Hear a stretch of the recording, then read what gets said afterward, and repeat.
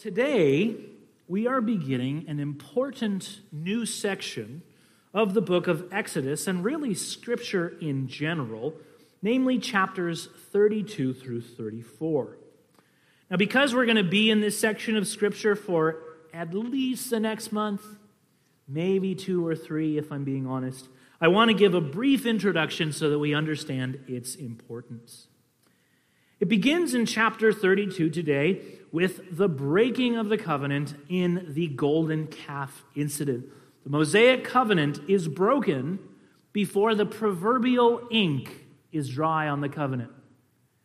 It'd be like someone committing adultery before they receive their marriage certificate in the mail.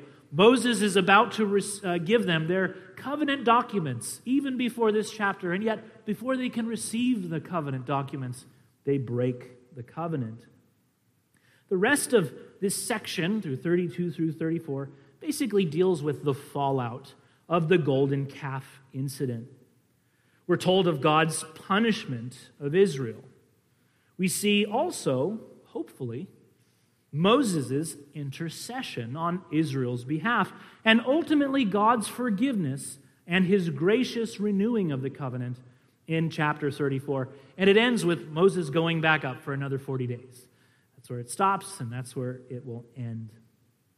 And so, even though it's only 3 chapters, it's a very dramatic and rich 3 chapters. It has astonishingly low lows, as we shall see, but also breathtakingly high highs, full of the riches of God's grace, particularly as we'll see when Moses asks God, "Show me your glory." And we have this beautiful declaration of God and him showing Moses his goodness as he hides Moses in the cleft of the rock. You know, we often, or at least I used to think of that passage kind of in a vacuum. I had perhaps even heard some people say that Moses was prying into the things of God and kind of being too speculative and navel-gazing. It's not what Moses is doing.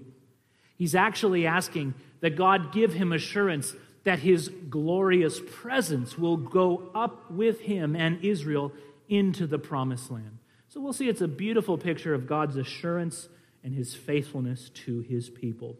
And so it's a short few chapters, but very, very rich.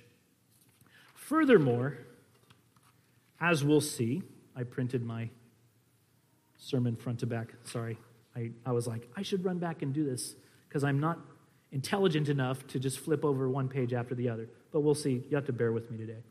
Furthermore, we'll see that even though these 3 chapters, they kind of almost seem like an interlude, almost like a sideshow in the larger overall narrative of Exodus at this point, which is basically the tabernacle. That's kind of the whole point of where this is going. That's where Exodus ends. And so this kind of just seems like a blip on the radar. Yet in the rest of Scripture, chapters 32 through 34 of Exodus loom very, very large. One of my professors in seminary wrote a cool book. The idea is cool, and it has a cool title. It's called Echoes of Exodus. The point of his book is that with Exodus, as many other books in Scripture, in the Old Testament, you see echoes of themes and pictures that begin there and just kind of go and continue to echo and reverberate throughout the rest of God's revelation in Scripture. We could say that these next 3 chapters that we'll be studying, at least for the next few months or so, we could say that they echo particularly loudly throughout the rest of Scripture. How?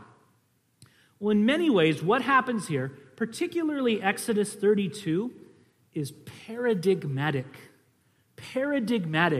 of the long history of Israel. If you want the Cliff Notes version of the rest of what Israel's history is going to contain, you don't have time to read the whole book. Give me the Cliff Notes.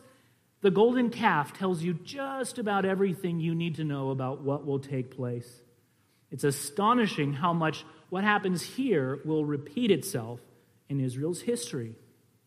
For example, you probably are aware that in their long history, worshiping the Baals and the god Molech, but particularly the Baals, will be a constant temptation and a thorn in the side of the people of Israel. It starts in the wilderness, we see in the book of Numbers, And it really doesn't end until basically the exile. More than 1,000 years probably, right? It's a long story. Did you know, however, that those ancient pagan gods, the Baals and Molech, that they were actually represented by their pagan worshipers as bulls? Did you know that? And furthermore, when we speak of the golden calf, the term in Hebrew is probably it's not really a calf, it's a young bull. So it's a young adult bull, which is exactly how the Baals and Molech were also represented. Furthermore, in what would eventually one day become the northern kingdom of Israel, golden calf worship is not just done in secret, it is instituted as the state-sponsored religion. In fact, it's very interesting. We're told in 1 Kings 12, hundreds of years later, after God gives Jeroboam the northern kingdom as punishment for Solomon's own idolatry, right? Again, idolatry in the north and the south, Jeroboam becomes afraid. Why? Because the worshipers, even of the north, still have to go down to Jerusalem to worship. And so what is his brilliant solution? We're told in 1 Kings 12. And Jeroboam said in his heart, now the kingdom will turn back to the house of David. If this people go up to offer sacrifices in the temple of the Lord at Jerusalem, then the heart of this people will turn again to their Lord, to Rehoboam, king of Judah, the son of Solomon. And they will kill me and return to Rehoboam, king of Judah. So the king took counsel and made 2 calves of gold. And he said to the people, you have gone up to Jerusalem long enough. Behold your gods, O Israel, who brought you up out of the land of Egypt. Almost verbatim the words that Aaron uses in our own passage. And so sadly, although there's spiritual ups and downs throughout the history of Israel in the northern and southern kingdom, yet in many ways, Israel never really changes from the picture that we see of them in Exodus 32 with the golden calf, even down to the time of Christ and even the time of the apostles. It's very interesting. In Acts 7, when Stephen is having his confrontation with the Jews, he basically recounts their whole history to them, and then he says this, very biting condemnation, you stiff-necked people, uncircumcised in hearts and ears, you always resist the Holy Spirit, as your father did, so do you. Why is that interesting? The word he uses there, stiff-necked, sklerotrachaloi in Greek. Parents, if your children aren't listening, just call them sklerotrachaloi. Just the sound of the Greek word will get them to listen to you. It will be enough. That word, stiff-necked, occurs almost exclusively to describe Israel in reference to the golden calf incident. We'll see it occur in Exodus 32 for the very first time in Scripture, in Exodus 33, and Exodus 34. We won't see it again until the rebellion and golden calf incident is described again in Deuteronomy, once in a non-related issue in Proverbs, and then here with Stephen. What I think Stephen is doing is he recounts their history and says, you never change. He says, you stiff-necked people, you're the same people now as you were at the golden calf incident in Exodus 32. And I think they knew exactly what he was saying, which is why they so viciously attacked him. He's basically saying this is the whole history of Israel. Stiff-necked golden calf worshipers. And so, what we will see, what we will hope to see in the next few weeks, is just more and more echoes of this all throughout. Very important passage in the book of Scripture at large. Well, that's my basic introduction for chapters 32 through 34. Now let us consider our passage for today. If you notice on the order of service, today's sermon is titled, The Doubt of Idolatry. The Doubt of Idolatry. It will basically be the first installment of what will likely be maybe 2, maybe 3 more sermons, which look into the golden calf incident to see almost a play-by-play description of the nature and effects of idolatry. It's very interesting. Paul in Romans chapter 1, when he gives his very well-known, very hard-hitting description of idolatry, right? He describes it. Do you know he actually makes reference to the golden calf incident by some of his quotes? And actually, some of the things that are described in relation to the golden calf incident, that is like paradigmatic for idol worship in general for Paul. It's very interesting. Listen to what he says. For although they knew God, they did not honor him as God or give thanks to him, but they became futile in their thinking and their foolish hearts were darkened. Claiming to be wise, they became fools and exchanged the glory of the immortal God for images resembling mortal man and birds and animals and creeping things. You're probably familiar with that passage.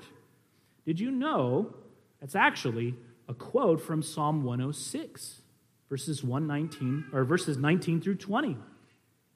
They made a calf in Horeb, which is Sinai, and worshipped a metal image. They exchanged the glory of God for the image of an ox that eats grass. For Paul, if you want to get down to the nitty-gritty of what idolatry is, he uses that verse there, exchange. That's the heart of idolatry. How? Well, not only do you exchange the glory of God for a dumb idol, you exchange the truth of God for a lie, but furthermore, exchange is also a description of what happens to the worshipers of idols. How? Well, an exchange takes place in them, according to Paul. They have a normal mind, now they have a debased mind. They're given up to all kinds of passions. And you see, Paul used this word throughout Romans 1. So when he says, and their women too exchanged natural relations for unnatural, that's all still connecting as part of the effects of idolatry. And Paul sees in Exodus 32, the golden calf incident, in many ways a paradigm of idolatry at large. Well, what I want for us to do then in the next few weeks, the way I want us to approach the golden calf incident is to see it as a play-by-play breakdown, an intimate look at the inner workings of our own hearts, of our own flesh in terms of idolatry. And we want to do so that we may take heed, that we not likewise fall into idolatry. And let me just say this. I think we often think of idolatry sometimes exclusively in terms of worshiping something that's not God. That's true. That's not an incorrect decision. That's not where idolatry starts, though. It starts much more subtly, as we will see today. And I would say, this is why I chose this first, it starts with doubt, with not trusting God. You see, the worship follows the trust. You worship what you trust. And so, yeah, idolatry is worshiping something that's not God. But what happens before you worship it is you place your trust in it. And so we will see today, it's much deeper than that. So if you think, I don't have any overt idols in my life, it's much more subtle than that. It's the sproutings of the heart in looking and trusting anything that's not God alone. Okay? Well, let's turn now to our text. I know it's a longer introduction because I'm giving the introduction for this larger section. Let's look at our text now. We will see that all idolatry begins with doubt. And we'll notice first, doubt's dependence on what can be seen. It's dependence on what can be seen. Second, we'll see, ironically, that although doubt is a dependence on what can be seen, it is also a radical, willful blindness as well to what can be seen, ironically. And then lastly, we'll look at the time when doubt often strikes so that we may take heed. So beginning in verse 1, which is our only verse for the day. It's kind of funny. Verse 1. When the people saw that Moses delayed to come down from the mountain, the people gathered themselves together to Aaron and said to him, Up, make us gods who shall go before us. As for this Moses, the man who brought us up out of the land of Egypt, we do not know what has become of him. Here we see the first thing to note about doubt, that Israel's doubt, as with all doubt, is a dependence on what can be seen. It says, when the people saw that Moses delayed to come down. Moses had been on the mountain at this point for 40 days and 40 nights, as it says later. Now, in my mind, I don't know, I just automatically do this. When I hear 40 days, I think 4 weeks. It's actually much longer than that. It's almost 6 weeks. It's almost a month and a half. So it's been a month and a half since they last saw Moses, the man who led them out of the wilderness.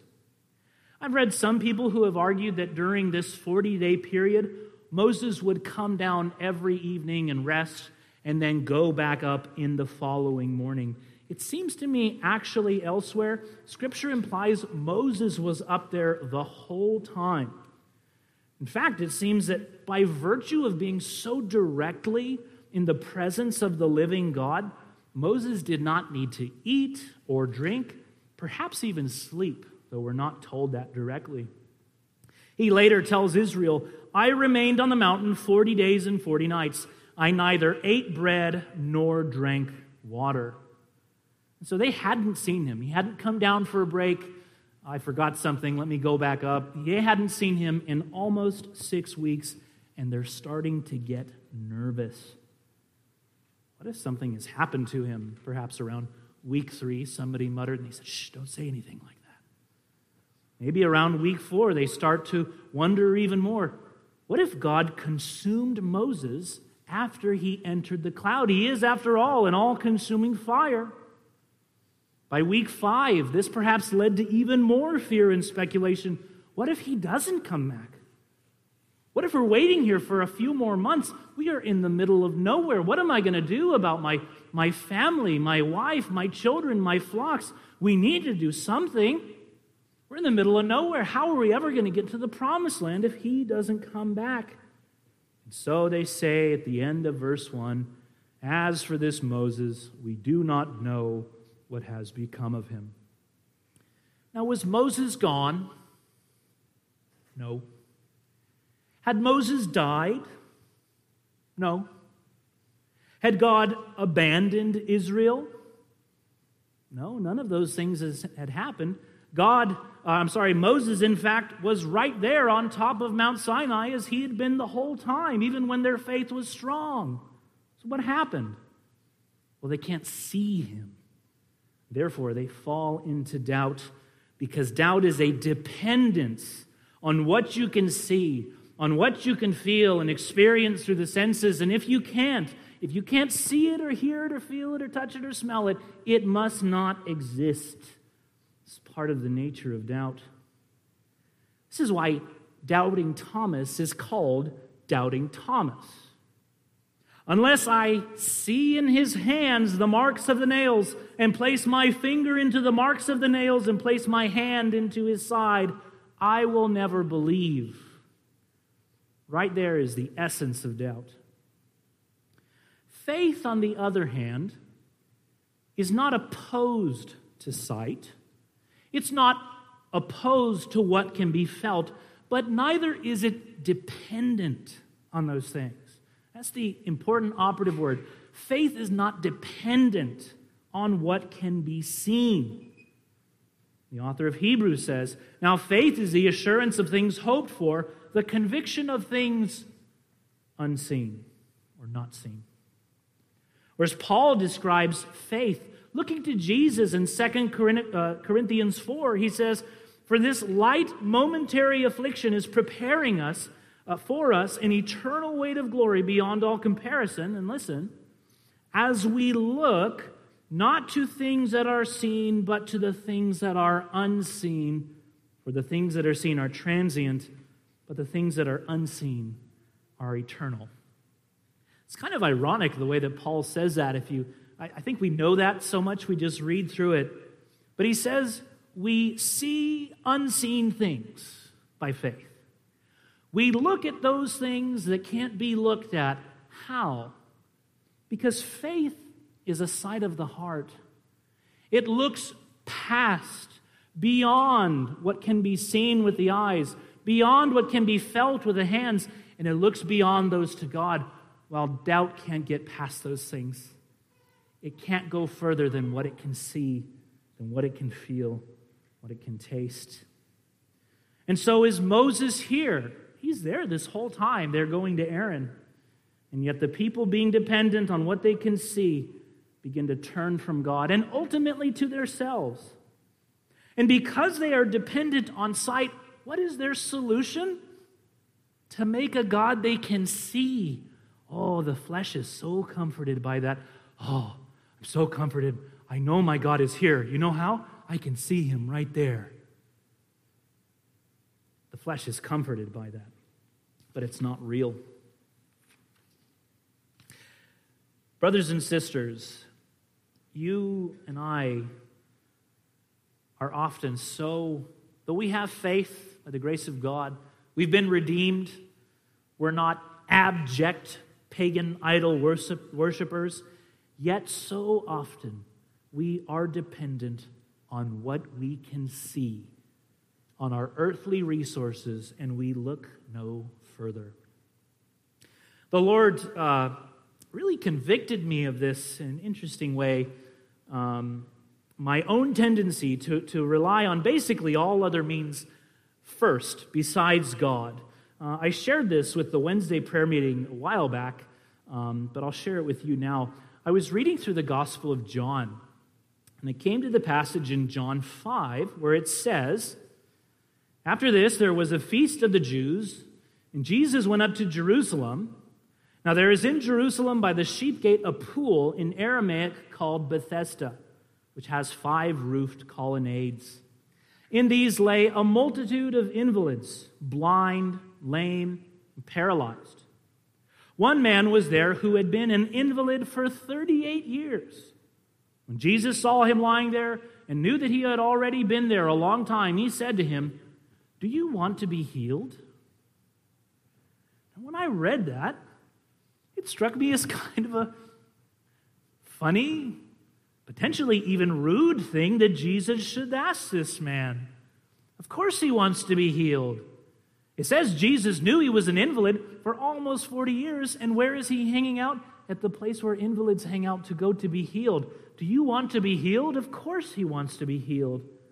Why would Jesus ask this question? Follow the text.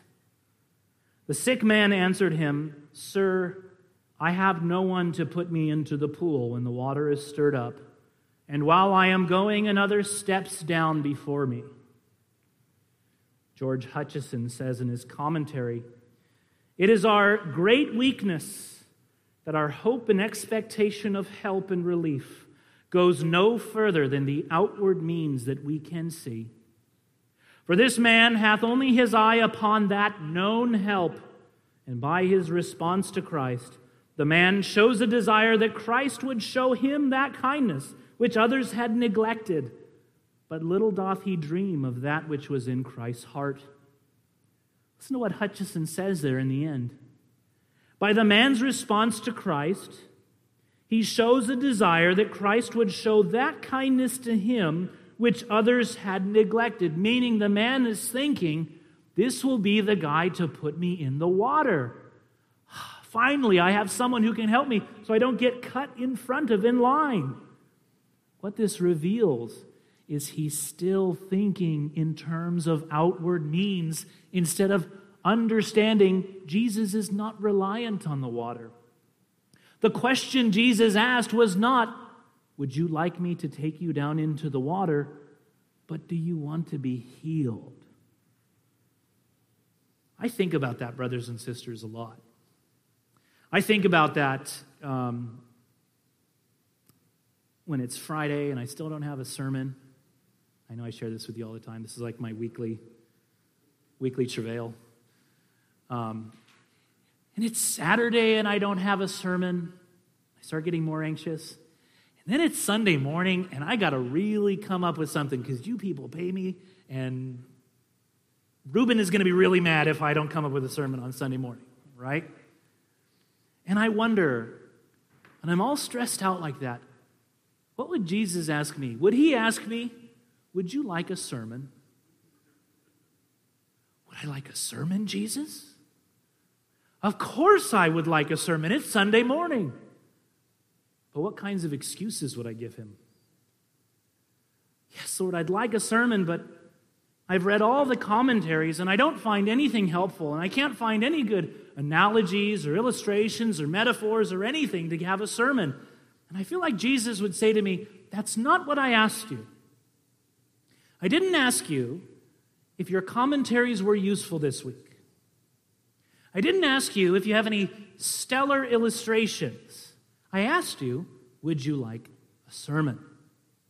Because commentaries, as useful as they are not where I am supposed to look first and foremost for that sermon. It's in reliance on the Lord. What kinds of questions would Jesus ask you this week, brothers and sisters? Even today, perhaps, as you sit here in the pews.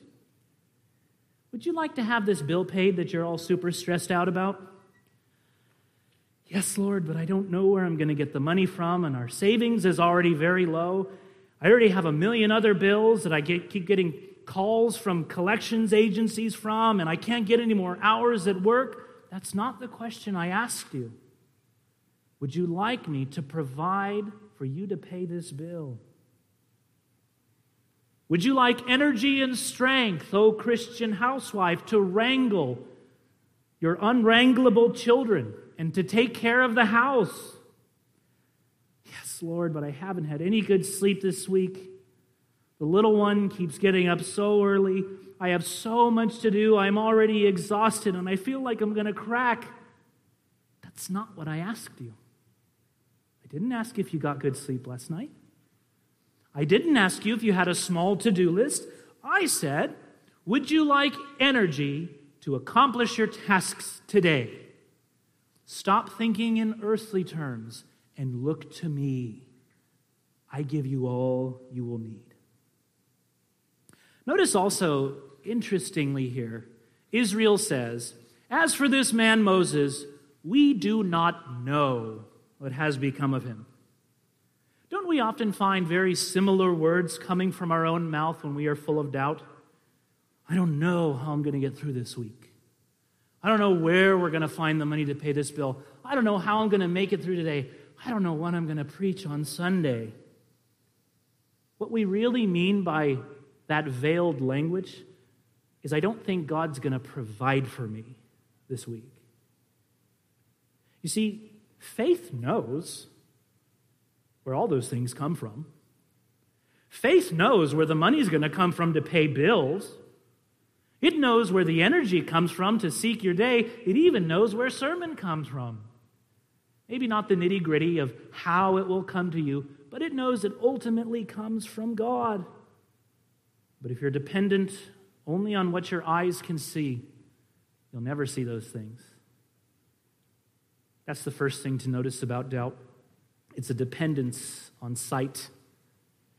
The second thing to notice about doubt is that, ironically, though doubt is dependence on what can be seen, it's also a terrible, willful blindness to all the evidences and proof which can be seen and which point us in the direction of God's faithfulness.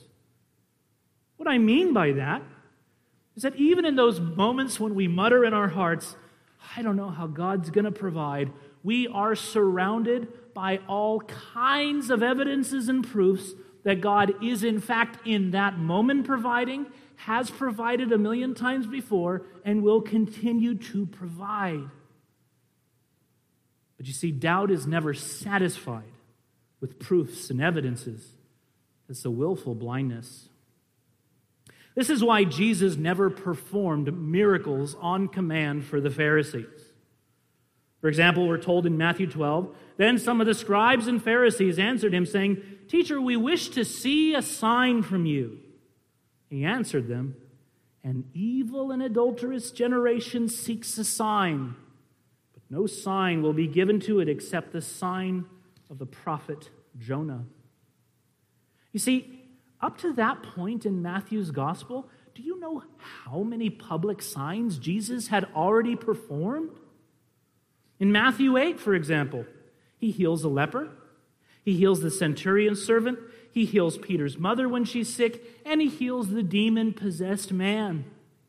In chapter 9, he heals a paralytic, he heals the woman with the issue of blood for 12 years, he raises a little girl from the dead, and he heals 2 blind men, and yet the Pharisees have the audacity to say, "Teacher, we wish to see a sign from you."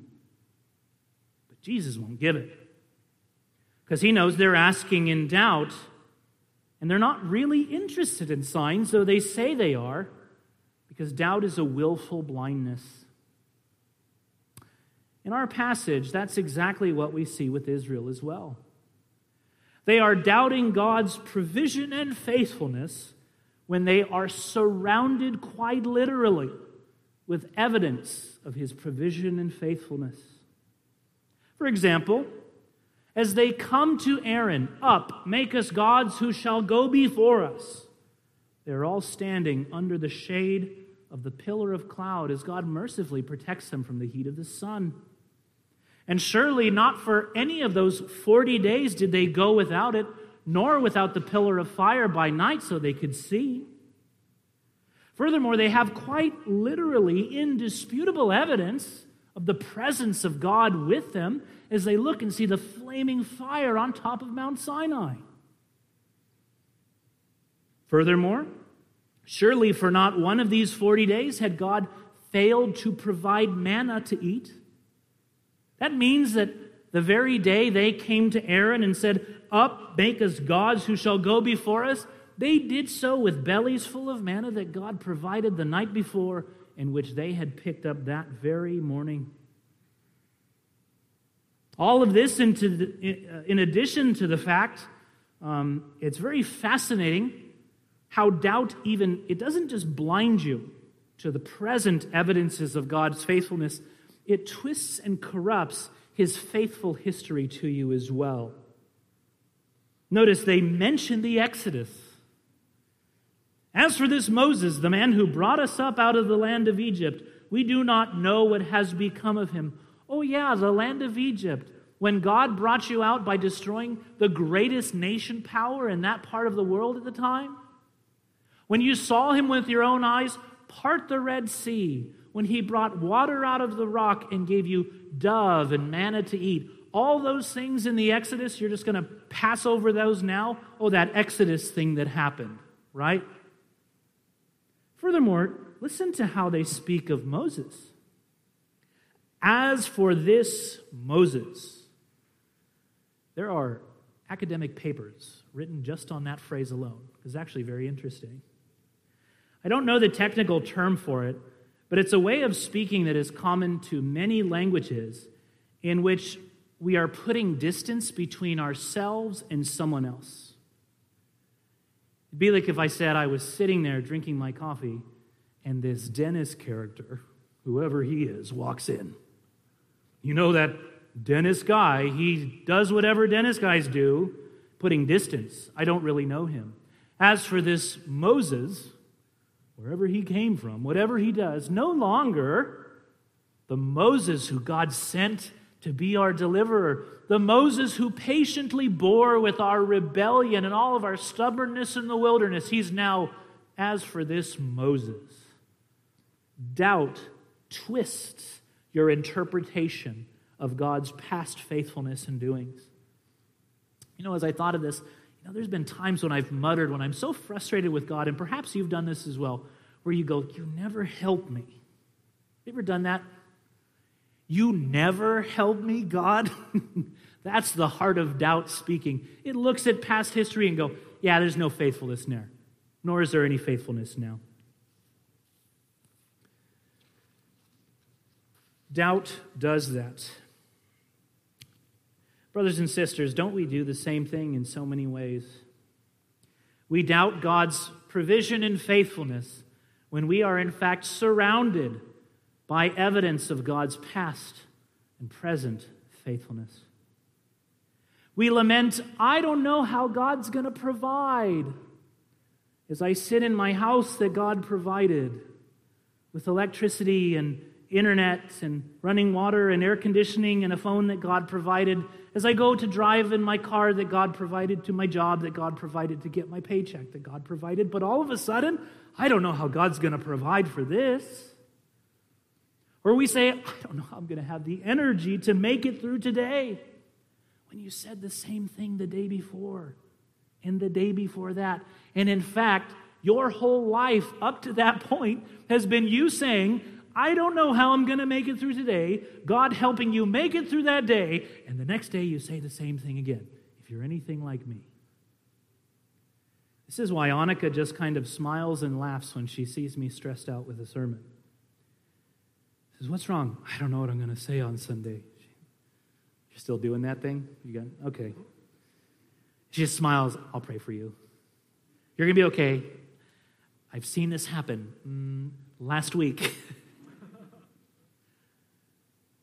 Brothers and sisters, if we would take our eyes off of this world and put them back on God, then with fresh faith, we would see we are surrounded by signs abundant of God's provision and faithfulness.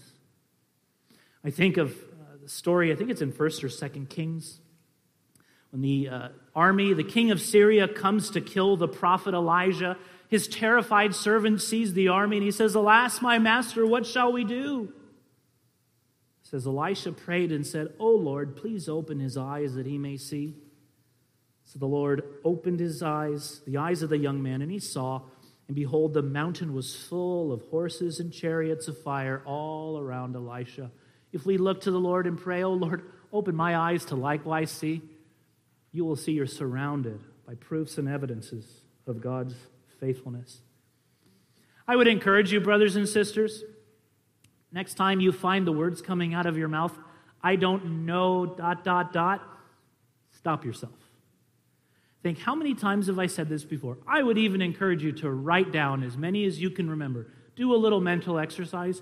You will find you don't have enough paper and ink to record all of them, and you will think, no, what am I doing? He will be faithful again. The last thing to note briefly about this doubt is that it often, as it does here, strikes when the hour is late and rarely when it's early. You know, a seasoned long-distance runner knows that the first half of the race, perhaps even the first 3/4 of the race, that's not really the hard part. It's the last home stretch. That's the hardest. That's when you have to stay focused, keep your mind on running. In baseball, they refer to this as the dog days of summer. Have you ever heard of that? Do they have a term for that in Spanish with baseball? I was like, los días de los perros, but I don't know this. They refer to that in baseball. It refers to the hottest and muggiest part of the baseball season around August, long after the cooler weather at the beginning of the season, when everyone was fresh, there were no injuries coming out of spring training, things look hopeful, and then people fall apart. And there have been so many baseball seasons where a team that was favored, oh, this team is going to go all the way, they just fall apart during the dog days. Why? They can't focus.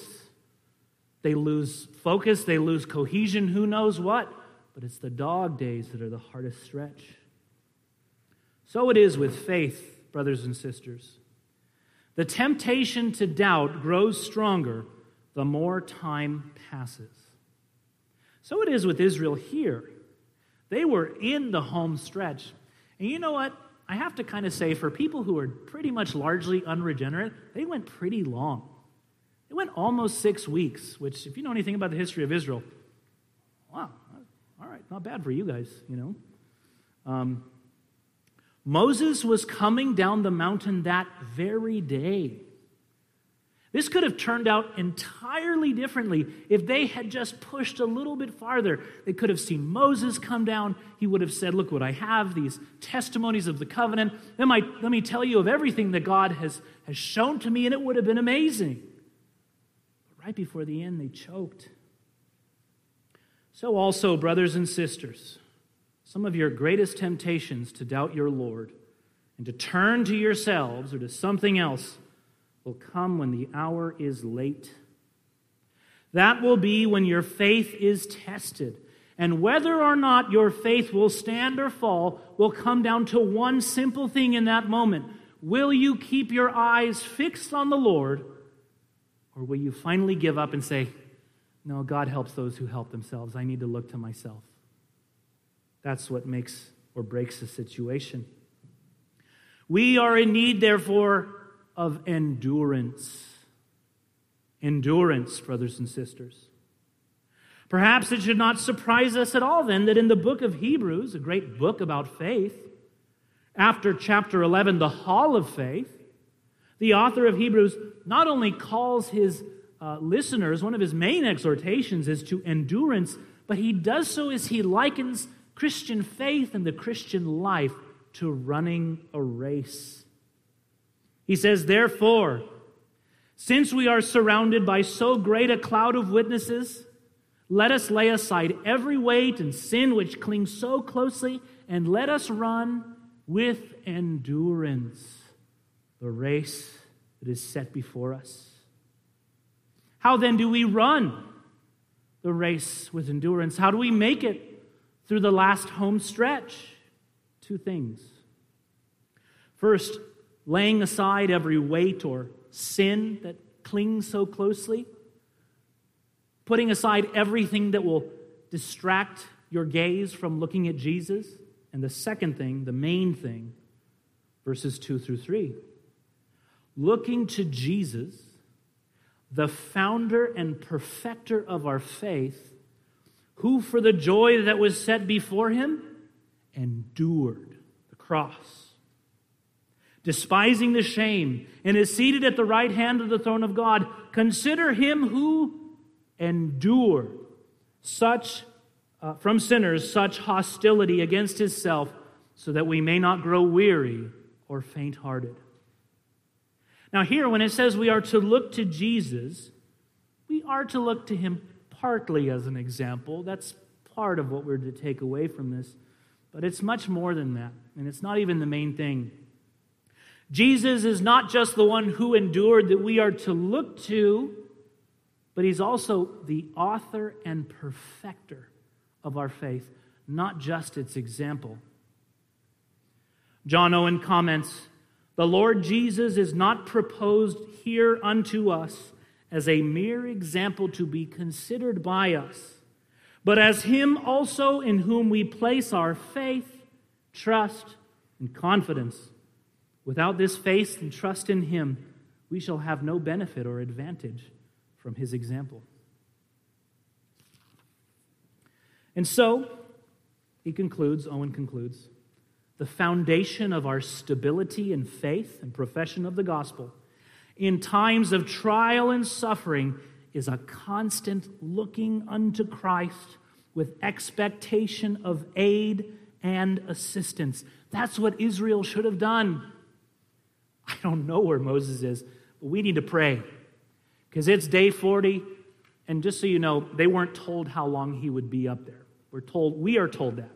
We know that's how long he was. They weren't told that. What they should have done is gotten on their knees and prayed, Lord, we don't know where Moses is, but we trust you. You will send us aid and assistance. They didn't do that. They looked to themselves with their own brilliant solutions, which led to idolatry, which led to all kinds of dark exchanges within their own souls. If you fix your gaze on Christ, Christian, the author and perfecter of your faith shall endure even though the hour be late. Fix your eyes on Christ. Let nothing distract you.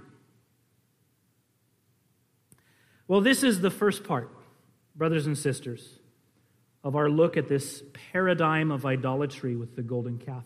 We'll see more. We'll see a lot more sad things as we look in the next couple weeks. That is it for today, though, the doubt of idolatry. May we take heed. You may not have any overt idols in your life, but your soul, the flesh in your soul, still has sproutings that look to trust to anything other than God. And that trust will lead to worship. I would encourage you today for a Lord's Day meditation. Ask yourself, what kind of question would Jesus ask you today? Just as he asked the invalid at the pool of Bethesda. And what kind of excuses do you tend to give to that question? And how can you answer differently and take your eyes off of earthly means and look to Christ? Take time to consider today with your family and friends, which evidences all around you of God's faithfulness have you been blind to, past or present? The more of these you look at and count, the more you will find. And lastly, let us simply do now the only thing that can really cause our faith to endure, which is to look to Christ by faith, to cast ourselves on him afresh, to say, I believe, help my unbelief, Lord Jesus. When we do so, we shall receive fresh endurance to run the race to the end. Amen? Let's pray.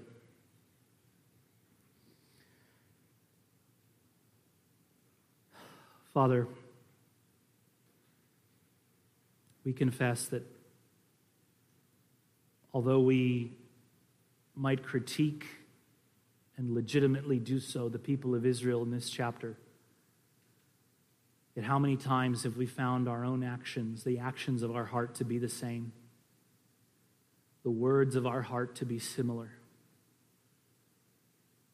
Oh, Father, would you help us to look to Christ? I pray for any, Lord, whose faith is weak today. By your Spirit, Lord, would you strengthen their faith? Would you give them hope and joy? Give them the hope that you do indeed give aid and assistance to those who look and you never fail. Take the blinders off their eyes, Father, that they would see all your manifold blessings and faithfulness around them. We ask all this in Jesus' name.